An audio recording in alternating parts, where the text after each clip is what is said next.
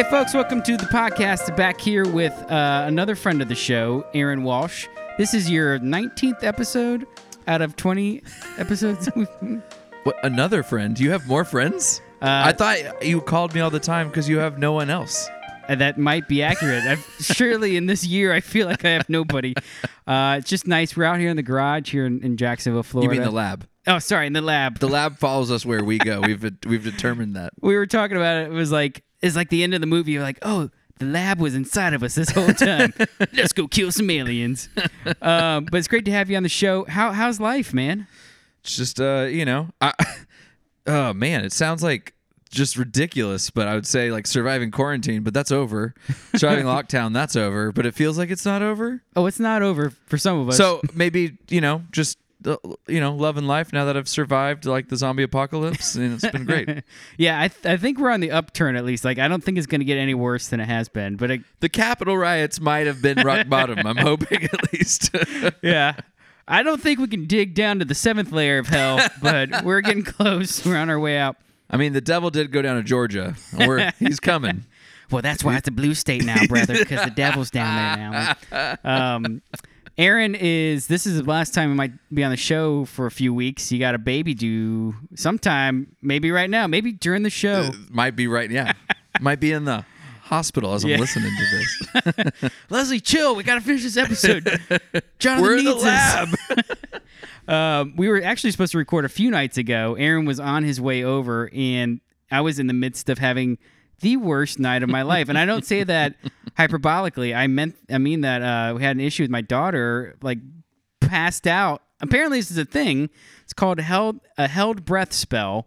And she was screaming because she didn't want her teeth brushed. And all of a sudden just blacked out. Like, we had no clue what was going on. So luckily, thankfully, she's fine.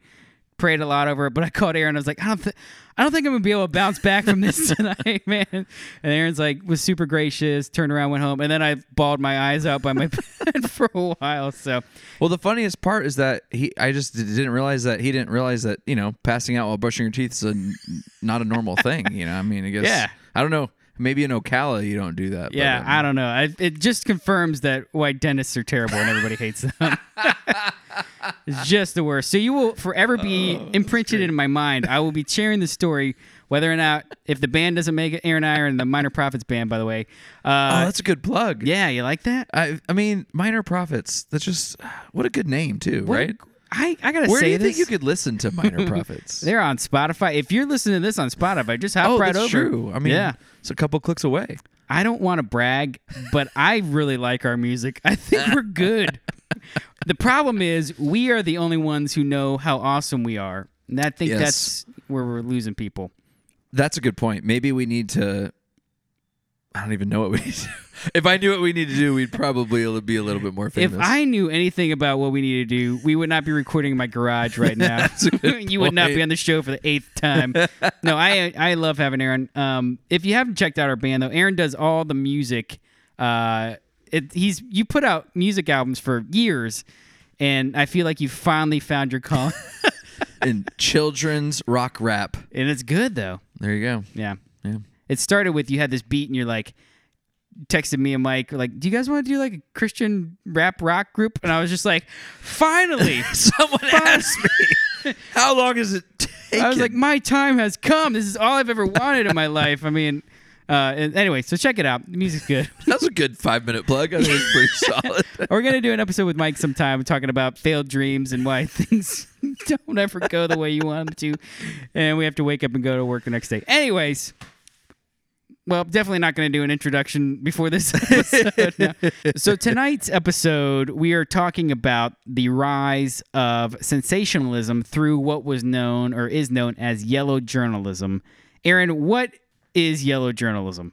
So yellow journalism is a term, a phrase that was kind of coined late 1800s America, late 1800s as in, I think it started 1897.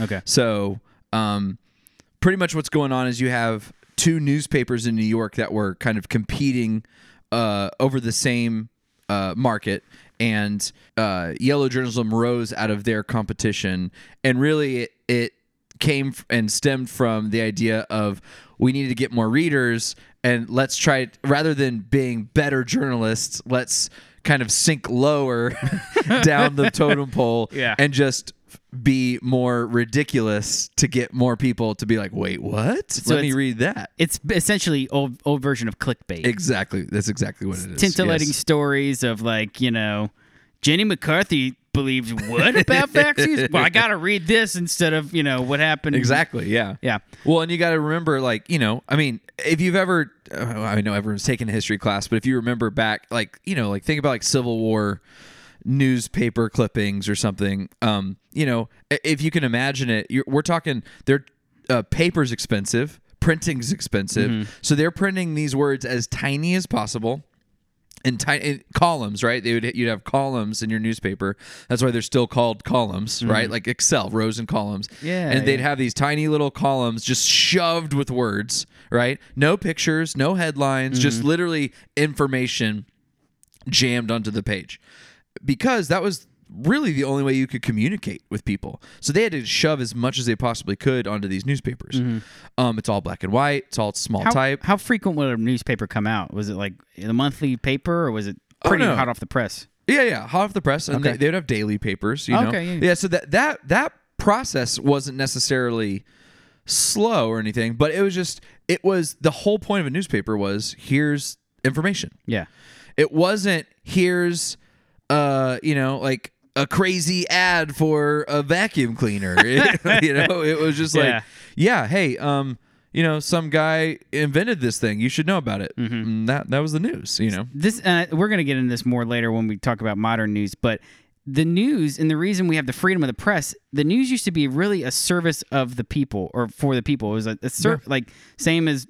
Not the same, but kind of similar to going to the army. You're going to serve, or you give your time to Congress, whatever. It was a service, right? Yeah. And that's why it was so important. How America was founded, it was like, we really believe in the freedom of the press. This is important to help with checks and balances, and so that's why they wanted people to be informed. Is that correct? Yeah, I mean, think about Bill of Rights. The First Amendment, right, includes not only freedom of speech, but freedom of the press, but also freedom of religion. Like they held freedom of religion and press in the same amendment. Yeah. So they saw this as integral of having the ability, and again, historically going back, the most common way that kings and monarchs and dictators would control people is they would take over the press. Yeah. They would take over the mass media, right? And they would then say, hey, if you write that, I'm going to kill you. If you write that, I'm going to throw you in jail. If you write that, you're going to disappear. You write what I want you to write, because that's how people get information, and boom. Yeah. And so because of that, when you're founding the nation and you're trying to figure out, what do we want to never happen? We never want the press to get taken over by a lunatic or a dictator or whatever, right? We want that to be a process that is free and not controlled by anyone. And so from the founding of the nation, we had a free press. We had Ben Franklin writing his stuff or whatever it was. What was it called? Almanac, or he had some newspaper thing or something. Yep, he did. Well, and I don't remember the name. You should just Google it. Was it Poor Richard's Almanac? Yes, was one of them, but they had like some other stuff. Like stuff. Lots of stuff. That's why you guys listen to the show to get the gist. Anyway, so when did yellow journalism start coming on the scene? So we have this freedom press. People were pretty much, here's the facts. Extra, read all about it. This is what happened. Yellow journalism starts to creep in at what point? So 1897. So I'm going to throw out some names that you might have heard of. William Randolph Hearst owned the New York Journal, which just became known as the Journal. But the real guy you might have heard of is Joseph Pulitzer. He owned the New York World, which just became known as the World. And obviously Pulitzer is the same guy from Pulitzer Prize. Yeah. So these two had competing newspapers in New York. But you'll probably notice New York World, New York Journal aren't still around. I don't even know if they are still around, but they're not like the big ones today, right? Right. Because they were not the biggest newspapers at the time. They were not the scholarly. Everyone's like, oh yeah, what they say is And so they were trying to get there, and then they quickly realized, oh, if we go the opposite way, we could actually steal some readership. Really? Okay. Yeah, and so what these two newspapers started doing is a couple different things. Number one, they started printing pictures. Now, this is not like photography necessarily. This is more, like drawings and comics. They had comic strips and stuff, which is actually where we get the name Yellow Journalism. In one of the comic strips, there was they were kind of just depicting life in different areas of New York, and there was this kid that was dressed in this yellow nightgown. I have no idea why, but he was just dressed in this yellow nightgown, and he would kind of be the narrator of the comic. And so people started referring to it as Yellow Kid journalism, and then it just got shortened. Did he hate Mondays? Very much so. Okay, Yes, I read that somewhere. Yeah. Yes. But yeah, so that's where we kind of get the name Yellow Journalism. That's where we get the idea of yellow journalism. And what they started doing is they started, comic strips, printing big headlines, right? Like something to wait, what does that say? I can see. Yeah. I'm walking down the street and I thought I saw something. What? Yeah. That kind of thing. And what it really started turning into was, oh man, they like this stuff. They're talking about it in the streets. Hey, I bet if we could find a really juicy story, right, people would start talking about it more. And that's what started happening. It's kind of the first tabloid. Exactly. Yeah. Yeah, exactly. But what really kicked it into gear was the Spanish-American War. Okay. So this is happening the next year. So this really started kind of brewing 1897. In 1898, we go to war with Spain. And that's what kicked it off, because they had a perfect fodder of what they could sensationalize. So if you're not familiar with Spanish-American War, just brief rundown. Spain is absolutely nothing in 1898. They are crumbling, right? I mean, so think about it. Like half of the Americas, the Western Hemisphere, speak Spanish because Spain was thebomb.com for a very long time, right? And they controlled everything. And what happened was they took all of the gold. Well, let's back up. They murdered all of the Native Americans, right? They either murdered or had children with them. And then they all got diseases. They died. Some people stayed behind. But what they did is they took all the gold, they took all the silver, and they went back to Spain, and they spent it all. And is that what the road to El Dorado is all about? Yeah, right. Golden City, yeah. So I was guessing, by the way. I was like, that's exactly right. Yes, you're very... God, I'm so good at this job. But so what they did is they took all of the gold, all of the silver back to Spain, and this could be a whole nother discussion, but they spent it all, but not in Spain. They bought foreign goods so they bought English stuff, and they bought French stuff, and they bought German stuff. How does a country just spent too much on Amazon? Like, how do they spend themselves out of... Oh, I don't know, being like in trillions of dollars of deficit? How do they do that? Is that what you're asking? Yeah. Well, it's a good lesson because they did that. So think about it. This is kind of relevant modern times of even kind of what's going on currently with us in China, right? Yeah. Is we never want to be in a trade deficit. So a trade deficit is where we, like just using US and China, for example, right? We buy stuff from China, they buy stuff from us. But you don't want to be in deficit. You don't want them to be buying less stuff than you're buying from them, because then you're giving them more money than they're giving you back. Right. And so what was happening in Spain is they were giving all of their money away, but they weren't producing anything because they just were rich. They just had tons of gold. Yeah. They didn't need to produce anything. And what they did is they had just insane amounts of money, right? The whole country. But then they gave it all away. It's all gone. And then they're like, They're very giving people. They're very giving people. They got a lot of stuff. Yeah. But that stuff did not last long. Is that what kind of... has nothing to do with what we're talking about this episode. Of course. Did that kind of what led to the Spanish Civil War? The unrest in the country from there? Yeah, for sure. It was historically. Sure, it's like that's not the whole encompassing reason. Right. But it's also like hundreds of years later. The Spanish Civil War? Yeah. Hundreds of years later, it says 1897. Which Civil War are you talking about? You're talking about the one like happened during World War II? Yeah. Or right before World War II? I was just wondering, like, what is that word? Yeah. Oh, for sure, yeah. Yeah. Because that was people didn't trust the monarch pretty much. Yeah. Oh, okay. And so then, like a fascist general came up and was like, well, we're better than that and all this. I was just wondering because, the U.S. is massively in debt, and then we had beginnings of what looked like a civil war. Right. Which is like, yeah. Oh yeah, no, for sure. Well, so my whole point in this is that Spain spent all their money and they lost all their power because money is power, and so they couldn't build the same.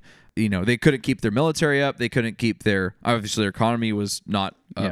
They couldn't keep the same power that they had before, and so by 1898, when the Spanish-American War begins. Oh, I get. Okay, sorry. When you said hundreds of years later, I'm tracking now. Oh, right. I thought you meant hundreds of years after 1898. No, not 1898. Gotcha, Sorry, gotcha. no. Like the 1400s. I should probably edit all of this, but let's just go with. But yeah, I mean, literally think about every country that speaks Spanish today, right?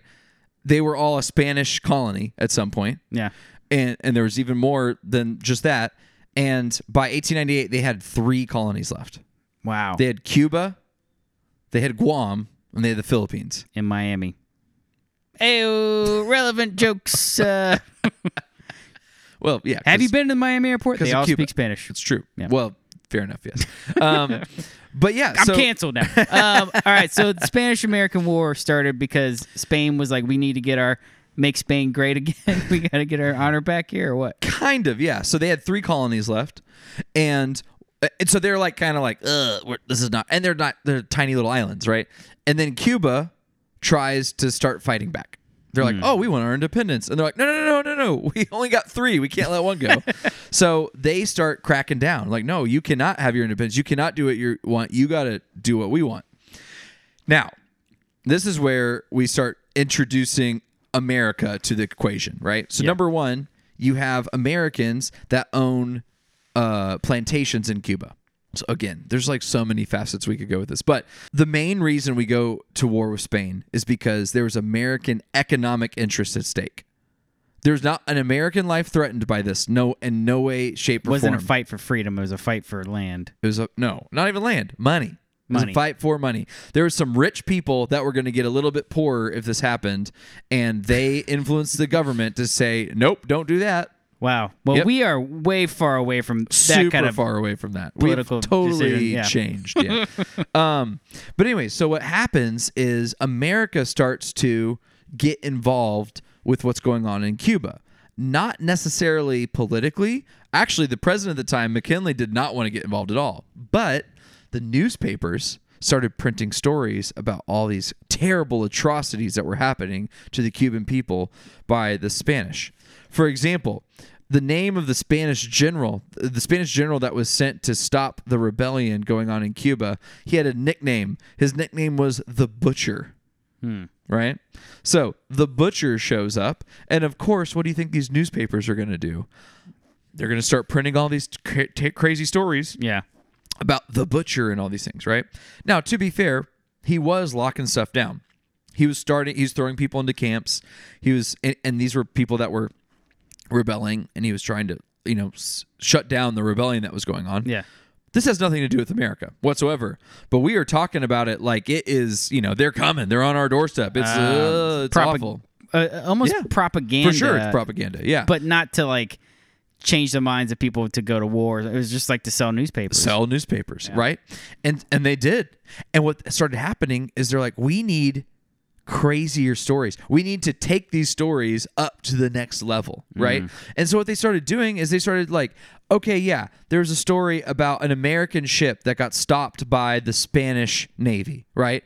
And they went through and they searched the ship. Like, well, okay, that's cool, but what if they strip search all the ladies? Oh no. Can you imagine the Spanish Navy? They made the ladies get naked and they searched them and and stuff like that. And you're like, there was no proof that this actually happened, but the newspaper said that it happened and people were outraged. So right? they would these writers for these newspapers would take stories basically and then elaborate on them, blow them up, and got to the point where they were straight up making it up. Wow. And so much so that people were like, this cannot be true. And they went and looked, and it was not true.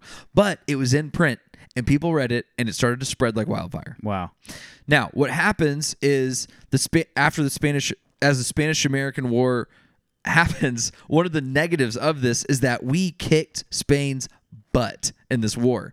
So all of this crazy stuff that was happening started to look even crazier when you think about it, because we're a new country, not super new, but compared to Spain, we're a new country.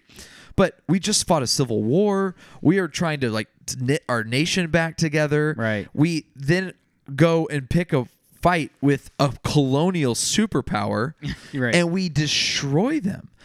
There was good reason we destroyed them. Spain had the same navy they had 100 years before. They had never modernized. Oh, we wow. were fighting wooden Spanish ships with our metal ships. It was Wow. that bad, right? The Spanish army did not send their army to Cuba. They sent some troops to Cuba to stop a rebellion, not to stop an invasion. Wow. They were not prepared at all, and we Right. kicked their butts. So we are the easy victors in this.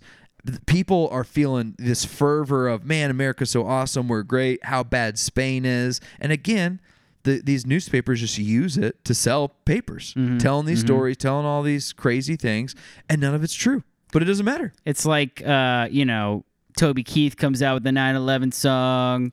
Exactly. I mean, how many other countries kind of play into this big news story? I mean, that's America right there. How can I use tragedy to line my pockets? It's a great song, man. It's as American as a burrito. Yeah. Is that a book plug? Should be. Forgot about that one.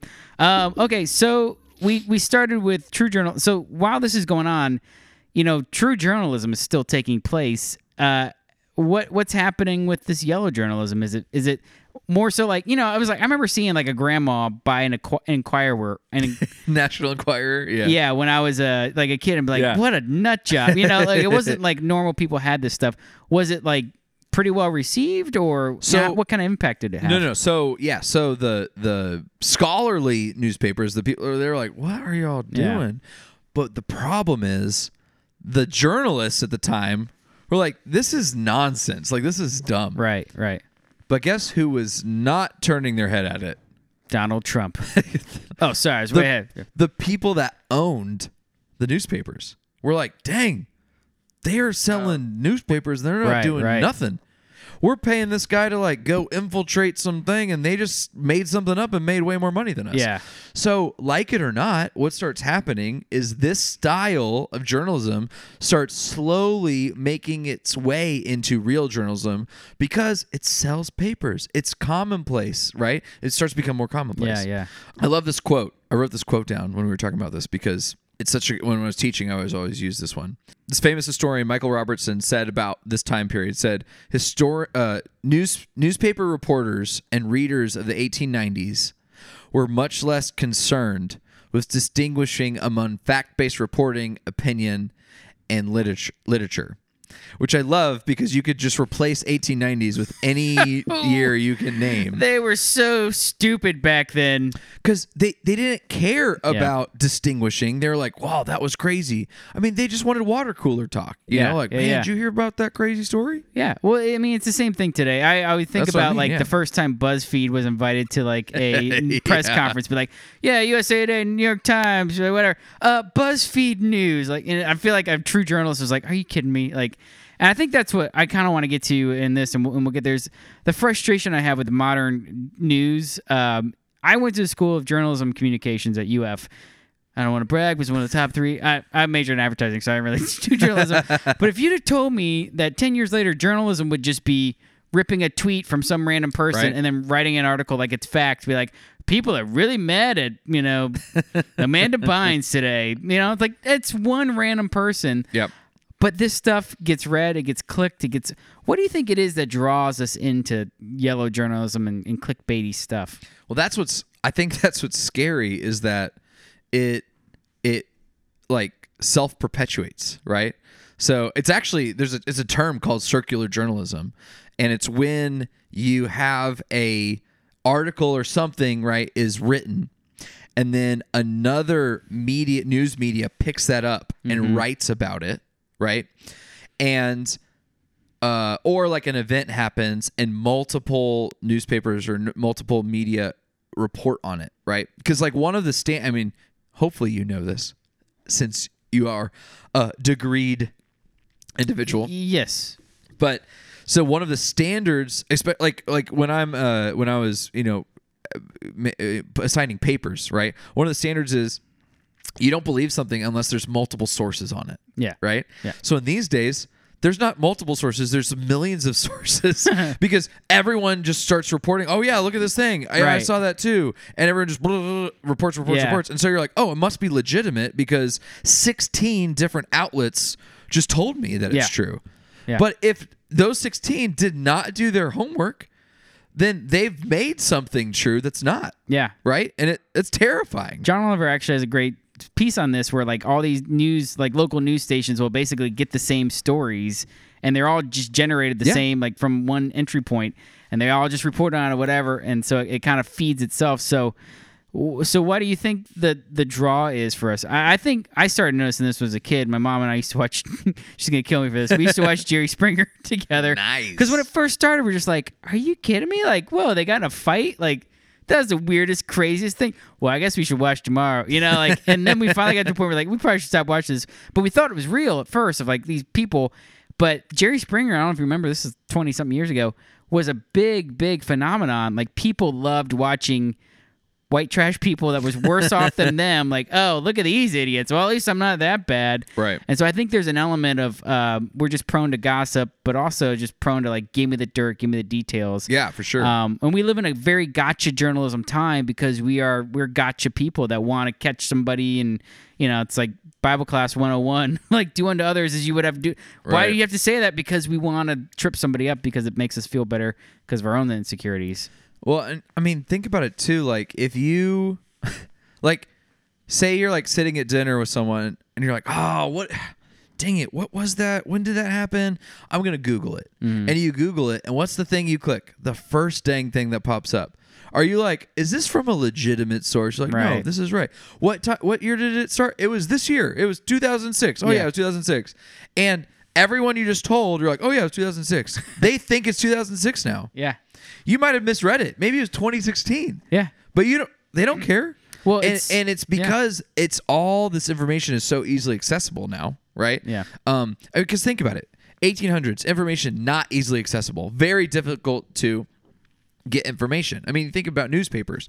The reason newspapers existed is because it's an expensive thing to have to pay people to go find the information, write the information in a way that makes sense, publish it, all that stuff. And because they needed it, there was no other way to do it. Now, I mean, you even have whole schools of journalism opening up just with the internet, and they even have like virtual reality and all this stuff now, trying to kind of adopt the new technology, and how do we as journalists use this to our advantage? Because it's everywhere. You don't have to be a journalist anymore. Yeah. I mean, think about like all these the uprisings that we had a couple years ago, right? All over the Middle East. And they even called them like Twitter uprisings. Like they literally used Twitter to spark these uprisings against governments and overthrow things using social media, which is an amazing, powerful tool if it's used in the right way. But it's also this terrible weapon because you can use it to alter elections. You can use it to destroy someone's life. You can use it to do all of these things. Right. And there's no checks. There's no balances. In newspapers, you had editors that were like, you can't do that, right? I mean, even this, journalists are held to a higher standard than anyone else, right? You can be sued for libel as a journalist if you write something you know is not true about someone, right?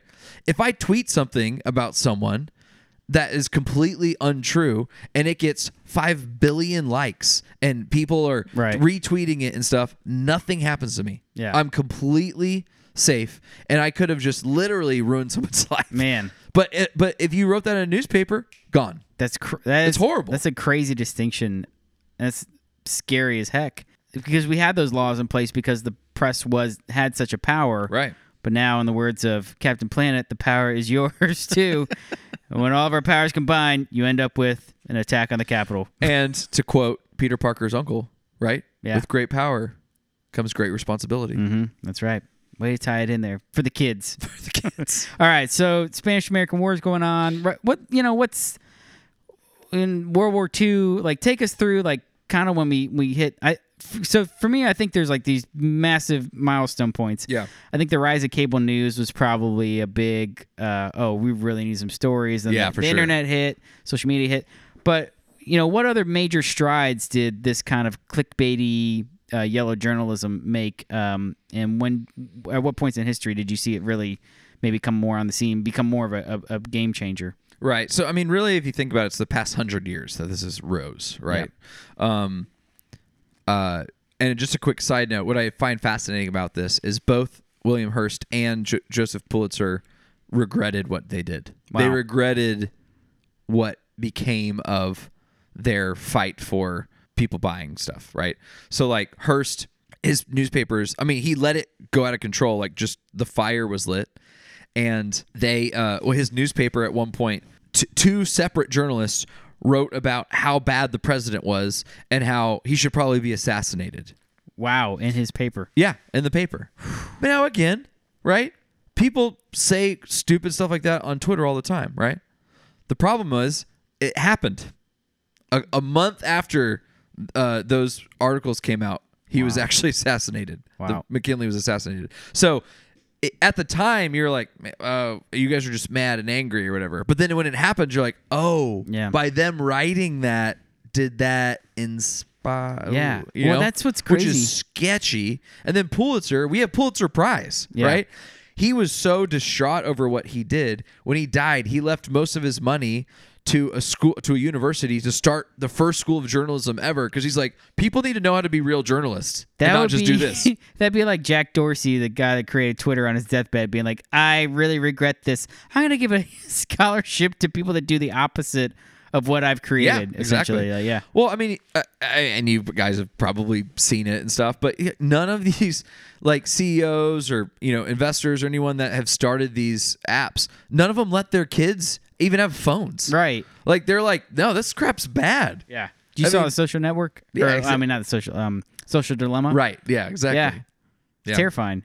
So, so Pulitzer regrets it, but he's unleashed the beast. Right. Basically. It's unleashed the beast, and so it goes. I think another kind of big. Honestly, it really does follow the wars, because wars are just great times in history for people to sensationalize what's going on. Right. And everybody's glued to exactly. Everyone's like, what's going on? What's going on? What's going on? So, like, World War I, Woodrow Wilson, the president of America at the time, he started seeing all this stuff going on. He's like, all right, y'all need to calm down, right? He literally warned the not only America but the world when he met at the Peace of Versailles, trying to with other leaders. I mean, he literally said, I brought this quote too because it's so good. He said, "We cannot afford to let rumors of irresponsible persons and origins get into the United States, because that would undermine democracy and the principle of a free and accurate press." And what was happening is that this is actually inside the United States that this is happening. But so, like, World War I, right? Woodrow Wilson was president during World War I. All kinds of, and probably a lot of like the propaganda posters and stuff that you've seen, that started in World War I.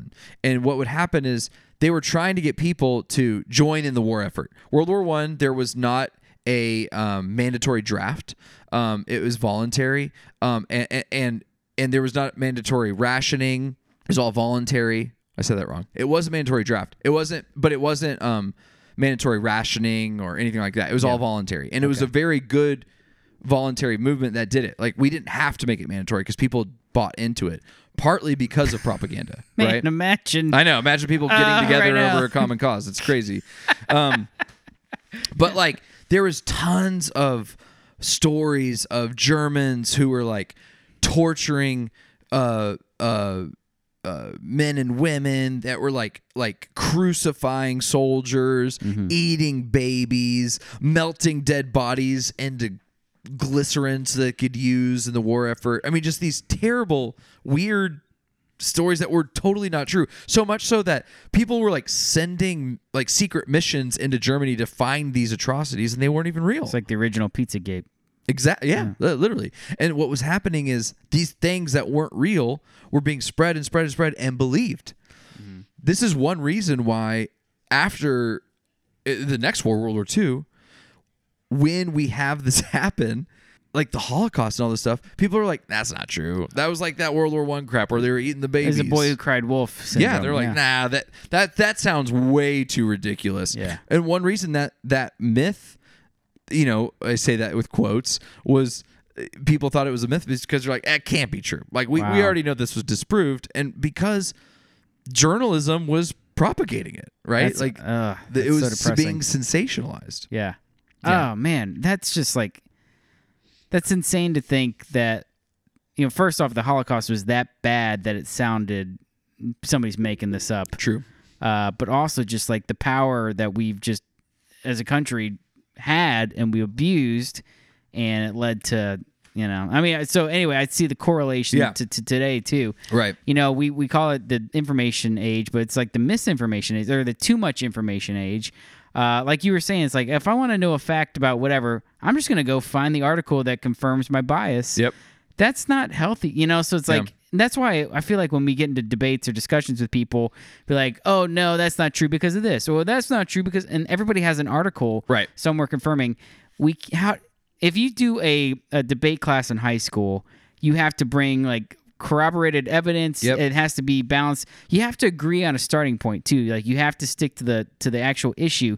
I feel like the entire country needs to take high school debate just over again and like learn to, like you have to use something that's been fact found. Like what's the answer? Justified or fact checked something. But the problem is we can't agree on like a basic fact to debate and be like, all right, let's say this attack on the Capitol happened by people waving Trump MAGA flags. They're like, okay, can we start there? All right, now let's go from there. But the problem is people are like, no, that was Antifa. No, I'm like, because some article somewhere. Right. And what's the government's role in this? How do you regulate this without infringing upon the freedom of the press? Right. Well, that's what's tough, right? I mean, because think about it this way, like it's like Wikipedia, right? So it's the teacher's worst enemy is Wikipedia. Yeah. And they have been trying to get more legit, right? But the whole point of it was that anyone can add to it. Right. So you have the silly things, right, where people like will like hack onto it and be like, "Oh, this guy like loves kitty cats or something." You're like, "What?" But one of the issues with Wikipedia is that you've probably been on a Wikipedia page where it says citation needed, right? So someone needs to go cite that. Well, all you have to do to get a citation is you go write something on some website somewhere that is that, and then they're like, "Oh yeah, I found this there. Yep, we can do that. It's cited. Good." Yeah. And so again, it self-propagates itself with this stuff, and so and that's the first return result from Google. Yeah. So when people are looking, right? But the role of government to regulate this stuff. One of the issues with this is that you have to wonder how much is this being done by the government. Ooh. Right? I mean, propaganda, right? Propaganda is a government tool. Yeah. It's one reason that we all grew up saying the Pledge of Allegiance. That's propaganda, right? You're trying to convince people to believe something, right? Like, if I don't say the Pledge of Allegiance, that doesn't mean that America's going to crumble and fall, right? Yeah. But if I do say it, maybe I'll like America more. Maybe I'll be more loyal. Maybe I'll whatever, right? And so, it's just a tool that's being used, and propaganda is a part of that. I think it's an interesting question in America. Like, for example, in England, I'm a big soccer fan, and currently in England, forever and everywhere, unfortunately, there's been a lot of racial abuse. And in soccer stadiums, there was tons of racial abuse that would happen at the games, right? Okay. Just terrible things. Like people would like throw bananas on the field and stuff at black players. At the players. Yeah, Wow. just horrible things. But their fans can't be in the stadiums right now because of COVID. But what the problem that's been happening is that it's all been turned into social media outbursts. So these players on their Instagrams, on their Twitters and stuff will just get inundated. Like if they have a bad game, they'll just get inundated with this terrible racial abuse. What happens in England is they can actually take that, send it to the police, and the police can go and actually arrest people for that because they have hate speech laws. Or where if you commit hate speech, that's a criminal act. Wow. Right? Now, in America, we have freedom of speech. I can say whatever I want. Right? So England doesn't have freedom of speech? No, not necessarily. They don't even have a constitution, actually. Wow. Yeah, they're an interesting system. They're all based on precedent. So has it been done before? And what's crazy is England's 1,000 years old. So yes, it has been done before. So you could be going back to like 1200. Like, well, in 1200, this guy said this, so I can do that. It's all weird. See, they didn't have an Alexander Hamilton. You've seen the play. Aaron's been on like 3 episodes. I know, right? It's good, right? I love it. It's amazing. God, told you. Yes. So finally justified. So that's interesting. So government can get involved with social media in England. Or anything, yeah, because if they can prove who wrote it, then yes. Wow, that's... So, like, it was terrible. Crazy. Like, a 12-year-old boy got arrested for racial abusing a player the other day. Gosh. Yeah. But in America, you're protected of that. Again, so if you're a journalist and you're saying something like that, right, libel, you're done. Yeah. But if you're just some rando using some fake Twitter account, you can't really be held accountable. Yeah. So, I mean, I think, and right now the debate, of course, is social media needs to get involved, right? So, like, think about like Facebook, right? They're like, oh, we're shutting down anything that's, if it's a lie, or if this person, or Twitter, like obviously banning Trump or whatever, like or banning anyone, right? Like, if we can prove that this is a lie, that this is, that you're just providing false information over and over and over, we're going to shut you down, right? So people are like, yeah, this is the role of the private industry that's making money off of this. They should be the ones regulating it. And you're like, why would you ever trust a private company whose job is to make money to regulate themselves? Right. So that's an interesting question. It still comes back to the government. Should the government be regulating it? But again, that's where we get into the weird thing. You're like, well, it's freedom of speech. Yeah. Right. We allow people to express their opinions, even though they're not just wrong, they're made up. Yeah.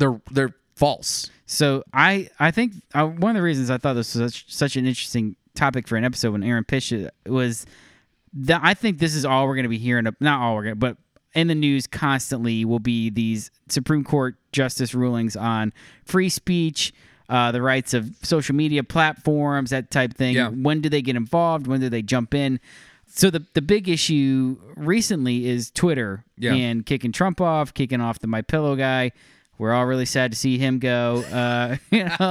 And so it's kind of, so I'll just say from my view, it's like I could give a rip what MyPillow guy thinks about it. It doesn't really, I don't know, kick him off, whatever. Right. But when they start kicking off, let's say somebody I actually care about, whatever, for that, or it's the president of the United States. Yeah. It should make everybody, I think, go, ooh, what do we think about this? If you're happy to see MyPillow guy gone, that's different to me than everybody's flare should be going up right now, at least to consider what the ramifications are. Because this freedom of the press, where do you get your news now? Probably Facebook. Google corroborates it for you, curates it for you. Right. Not corroborates, curates. Twitter, like this has become news. The breaking stories are on Twitter, and Twitter, like you said, doesn't have the slander libel laws that journalist would under an actual newspaper. Is that right? Right. Yeah. Well, yeah. And so it's like, so even journalists, they might tweet something that they wouldn't write in their paper, kind of deal. Interesting. Yeah. Now they are a journalist, so it'd probably be. You'd hope they'd have some integrity. Well, and they'd probably get more in trouble for that. Yeah. But yeah, if I'm like a 13-year-old kid and I say something and it gets picked up, or if I'm a Russian bot and it gets picked up, or like what's going to happen? Yeah. I think it's a dangerous time that we're living in if we're relying on like random news. Random news as in you're like, I don't even know what this is, right? The Rockford Chronicle said this. Like, where is that? Is that a place? Is that someone? Is that some guy in his garage writing something? You're like, what is this? And but you use it. You're like, oh well, I saw it on this, and you're like, yeah, but I mean, think about this is a great point. I mean, think about you brought up John Oliver. I mean, think about like the Colbert Report or John Oliver. What's the other one? Daily Show. The Daily Show. Like all those guys, right? They literally get millions of views because they are a parody of what's going on in the world of news, right? Yeah. Obviously, they're more parodying cable news, but they're just they're really good. They're entertaining. They're interesting. Yes, they say facts sometimes, but they're comedians. Yeah. They're jokes. And people like legitimately will cite them as, well, I heard it here. This is my news. They're like, no, they're telling jokes. Yeah. The whole point of them is to shape it in a way that they can make funny, right? Which is funny. And they're really good at doing it. And yes, they might be telling the truth about something, but if that's the only place you're getting your news, then all you're getting is the funny side of whatever they just did. Right. Or the shocking side of whatever they just did. Yeah. And you mentioned, cable news, right? When cable news became a thing and 24/7 news was a thing, they had to talk about something for 24/7. And so they just got to talk, right? That's where commentating became. Right. What It fascinated me. reporting. When I was watching, I remember watching the Capitol riots, I just kept switching between all the channels. And I'm like, all they're doing is just someone's saying, I see this happening. And then it's cutting to a talking head that's like, oh, this is blah, blah, blah, blah, and just like going off and just talking. Yeah. Not news. They're just saying, oh, well, I can't believe this. Just their opinion, bringing just random other things into it that have nothing to do with what's actually happening on the ground. Yeah. And then they're like, oh, now I see someone breaking a window. Oh, vandalism, blah, blah, Black Lives Matter, blah, blah, blah. Right. What? Right. That's literally nothing has to do with what's happening right now. It spits in the face of our judicial system too, of the innocent until proven guilty. Right, That's exactly, Facts. yeah. Now I will admit there are some things that are like pretty cut and dry. Like you're like, I saw a person do this, like, shoot a man in the street. Which like, is news. Yeah. You Right. should be able to. But it's like the. But when they're like, well, let's get our opinion analyst here. And Exactly. Let's do a round table real quick where we yell at each other. Yeah. And people are like, oh, I can't believe they're yelling at each other. We've already deduced this and solved every part of the facet of this. It reminds me of you ever heard Chappelle's old stand-up about referring to Ja Rule during a hurricane or whatever? Like, oh, this has happened. Let's go get Ja Rule's thought on the hurricane. Exactly, what? yeah. Let's talk to Ja because he's got something to say about this. And what's interesting about Jon Stewart and those guys is they used to hold their foot to the fire of like, well, you're a journalist. He's like, John used to go, I come on after puppets making crank phone calls. Like, if you're thinking I'm on the level as you, that's part of the issue here. And you can have different opinions on the Daily Show, what their duty is, what it is, and they've ascended into the level of, like you said, people watch them for the news, and we learn stories. I learn from them. Comedy Central. I mean, it tells you what the state of our journalism That's what I mean. is. Though. Yeah. I mean, I remember. I think probably what you're referring to is like. Jon Stewart got interviewed by Chris Wallace on Fox News. Yeah. And Chris Wallace was like grilling him over him. And Jon Stewart kept saying, like, I'm a comedian. Right. Like, I am not held to the same standard as you. I'm on Comedy Central. Yeah. What are you talking about? Yeah, exactly. And that's the thing is that they've parodied the cable news so well that cable news thinks that they're being real. And they're like, no, we're just parodying you. Like, this is a joke. Yeah. You guys are a joke. They have so much content. It's like, I said something really stupid this week. I wish I could take it back. And I would said it in the heat, like, not the heat of the moment, like just talking amongst friends. And I revealed this secret of these people, like, came from a good place. But I still feel awful about it. But I was just like, someone like me who talks so much, like, you're gonna say some dumb stuff at some point. Like, it's a miracle. And I think about that with like 24/7 news. Like, if you guys talk so much, it's no wonder that you're getting ripped on.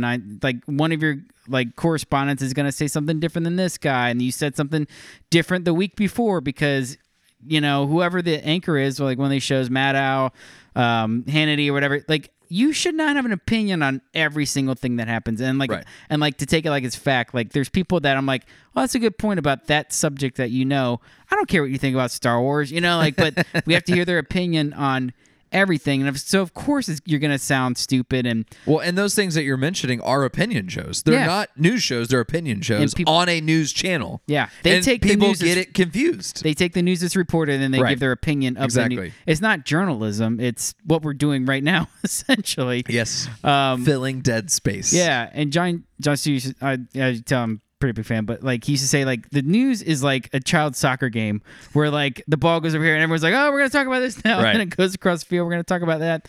And he's like, the only reason you need 24-hour news network is for something like 9/11, Right. where it's just like breaking news. He's like, there's Yeah. not that much news in a day, Right. that's newsworthy. And I've started noticing that like even on like our local news sites, like News for Jacks here, it's just like story that you're like, it's kind of not important, but Right. everything has to be, your life is threatened by this. And so I think that's what's so interesting about the rise of yellow journalism. It was all propagated on fear. Like the Spanish-American War, they're coming for you, Right, like, right. and you still see the exact same tactic today. It's the fear-mongering. Yes, absolutely. I think that brings up a good point. Like another another good quote that I have, Joseph Goebbels, who is the minister of propaganda for the Nazis during wow. World War II. So he wrote this. This quote is from a book that he wrote called Churchill's Lie Factory, and he was just talking. He was trying to say like, oh, the English are just full of lies, and they're trying to call us the bad guys or whatever. But what he says, I found it so interesting. So he says, the essential English leadership secret does not depend on particular intelligence. Rather, it depends on a remarkable, I love this, remarkably stupid thick-headedness. Whoa. The English follow the principle that when one lies, one should lie big and stick to it. They keep up their lies even at the risk of looking ridiculous, which is so apt, right? Like how many times have people pushed and pushed and pushed, like, no, this is true, this is true, this is true, this is true, this is true. Yeah. And then it's not, and they're like, well, look at this big lie over here, and it's just like, if this would have been Obama, right, like, exactly. what does it have to do with anything? And yeah, it's just this. It's so true. Is that this theory? There's a theory called like the big lie theory, right? And it's that people will believe a big lie over a small one, right? If you go big with it, you're like, oh my, that's so ridiculous that no one would say that unless it was true. Oh, right? Yeah. But you're like, if you're just like, oh yeah, Trump treated on his taxes a little bit. Why You're would like, we what? frame ourselves? Right. And you're like, he treated what? We're like, no, Trump never paid taxes ever. You're like, blah, and it's that kind of thing. Like, Yeah. the bigger you go, the more you're like, oh my gosh, Yeah. and it gets people's attention, and people are like, yeah, people would not be talking about this unless it was true. This is obviously true, which is kind of like what a conspiracy theory is. Really, Yeah. right. I mean, there's no conspiracy theory that's like, I think that when they landed on the moon, they actually found 3 rocks instead of 2. Like they're like, that's not a conspiracy. Yeah. It's like they didn't even land on the moon. You're like, oh, okay, that's crazy.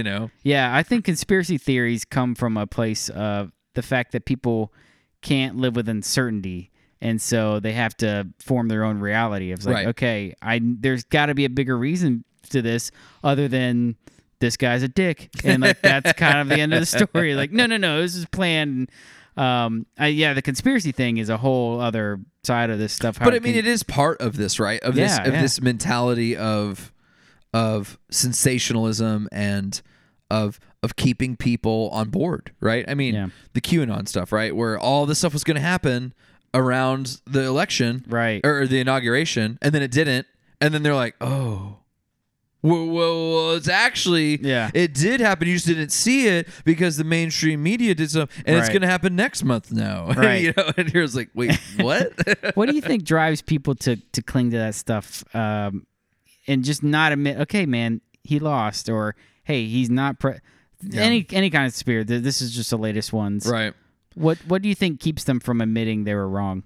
I think it's just because if there is proof, they have been successfully lied to enough that they're like, well, that's not the real proof. Propaganda. I mean, think about like JFK's assassination, right? People still are like, well, he was, and it's like, it's because even though there has been evidence presented, they're like, yeah, but I don't believe that evidence. And you're like, again, that probably started back with yellow journalism, where you're like, well, I mean, I hear what you're saying, but I don't believe what you're saying. But why? Let's talk about this specifically of like the QAnon stuff.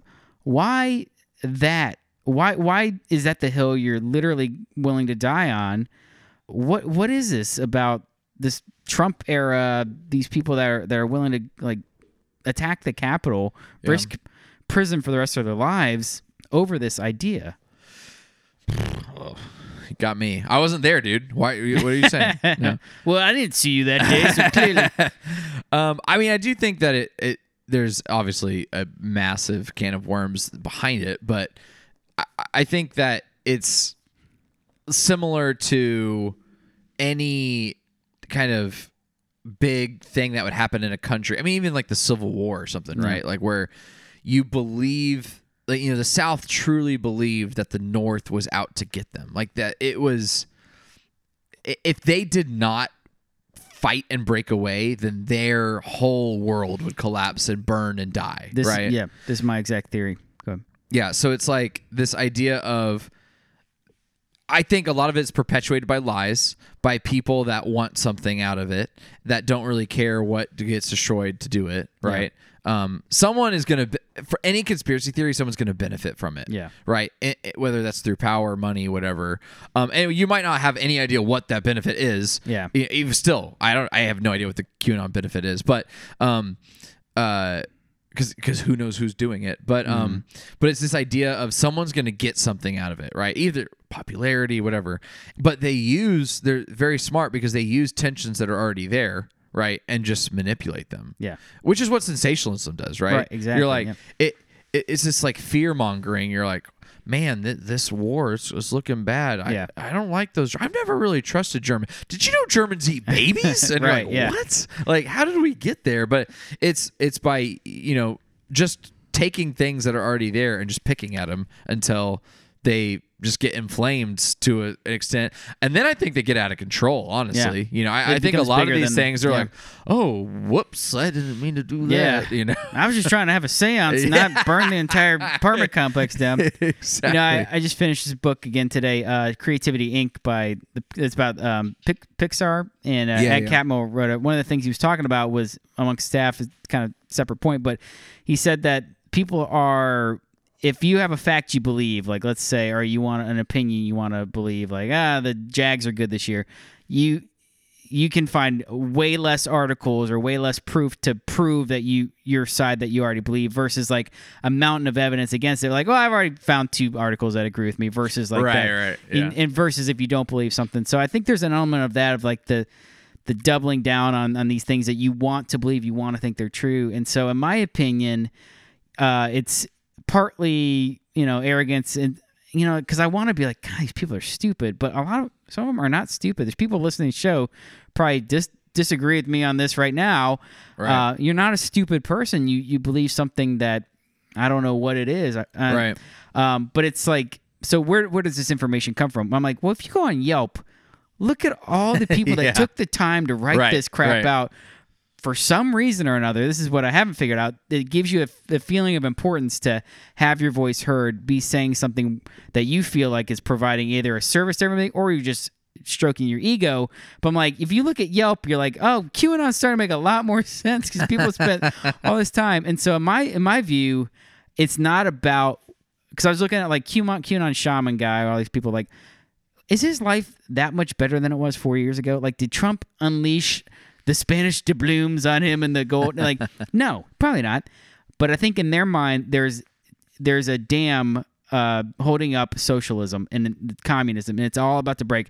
And the only one standing in the way of that is Donald Trump or whoever is in place, according to these theories. And so it's the fear of losing. It's the fear of losing more than what they've been gained.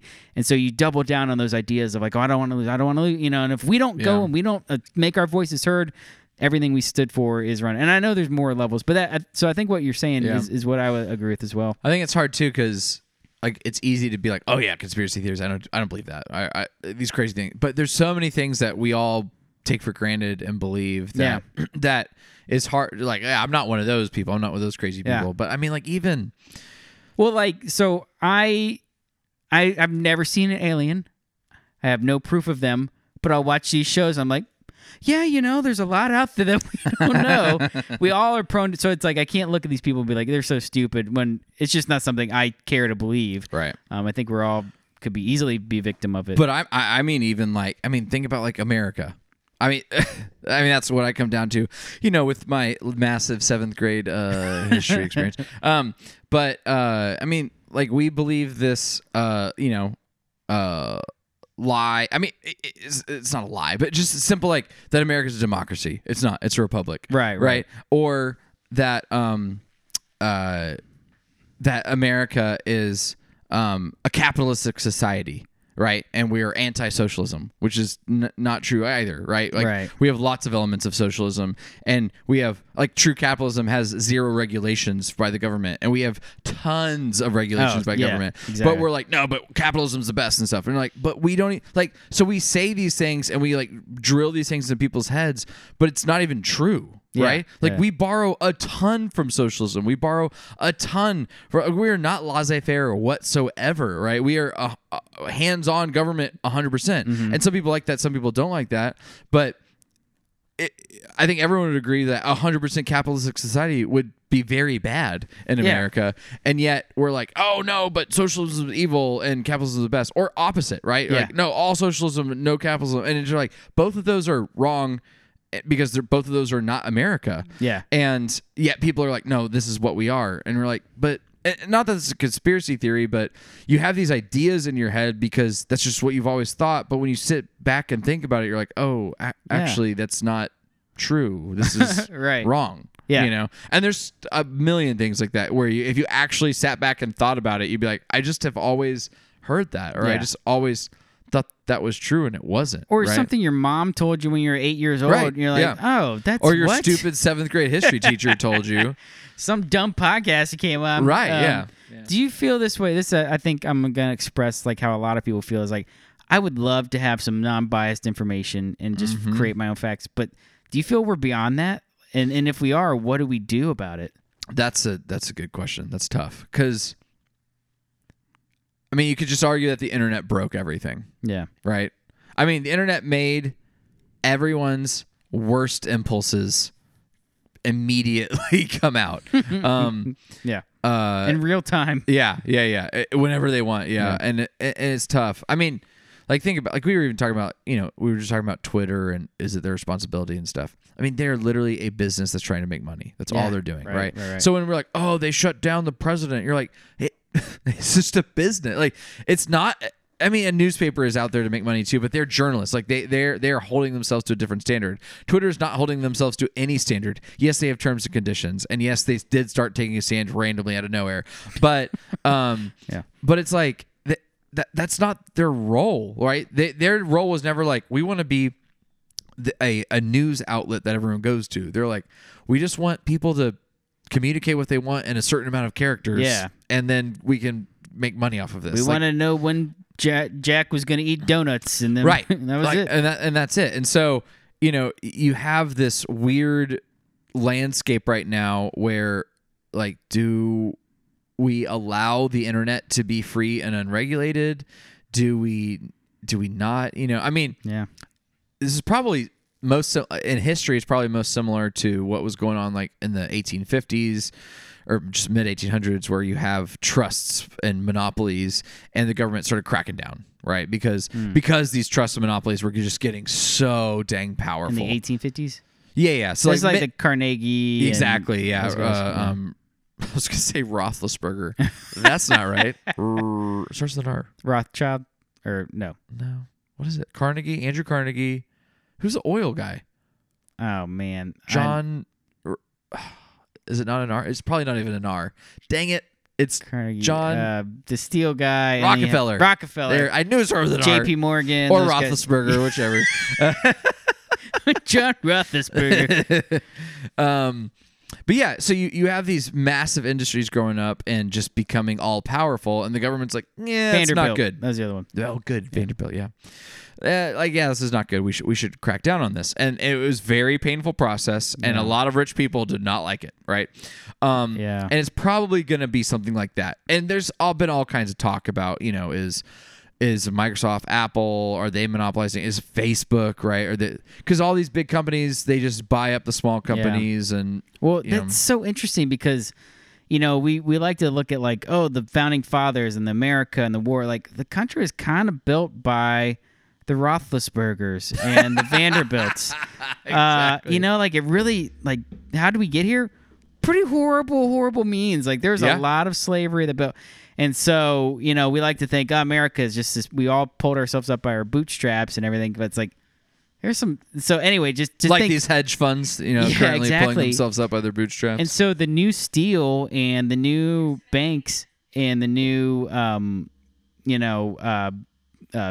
what was the other big oil is these massive tech companies. Right, tech companies for sure. Absolutely. So what do you do about that? What what's the government's role? What?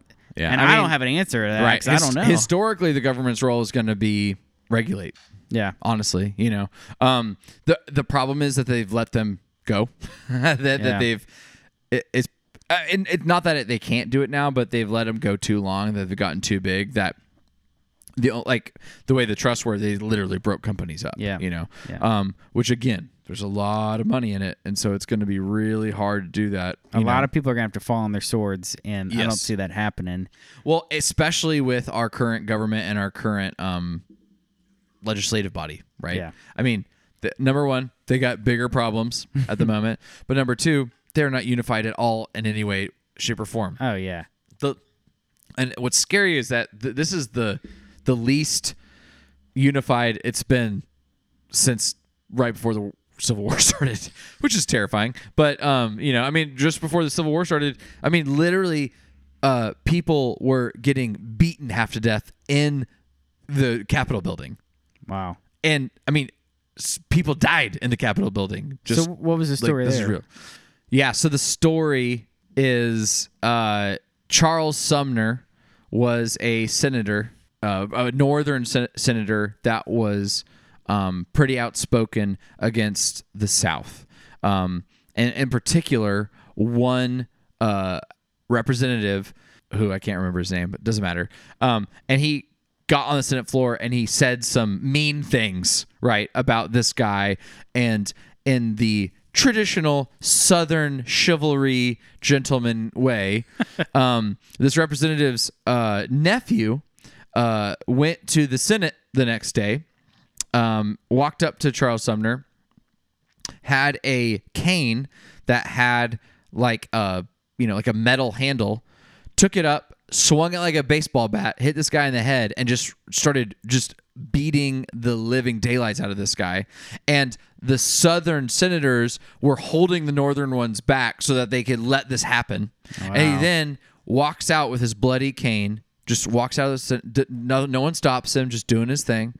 Charles Sumner's lying there bleeding to death, right? And just everything's fine, whatever, no big deal, And what made this such a big deal is that later, Brooks was his name, was the nephew's name. He got sent tons of new canes as presents from people that supported what he did. Meanwhile, Charles Sumner could never actually function well again. He pretty much it ended his life in the sense of he never recovered from his injuries.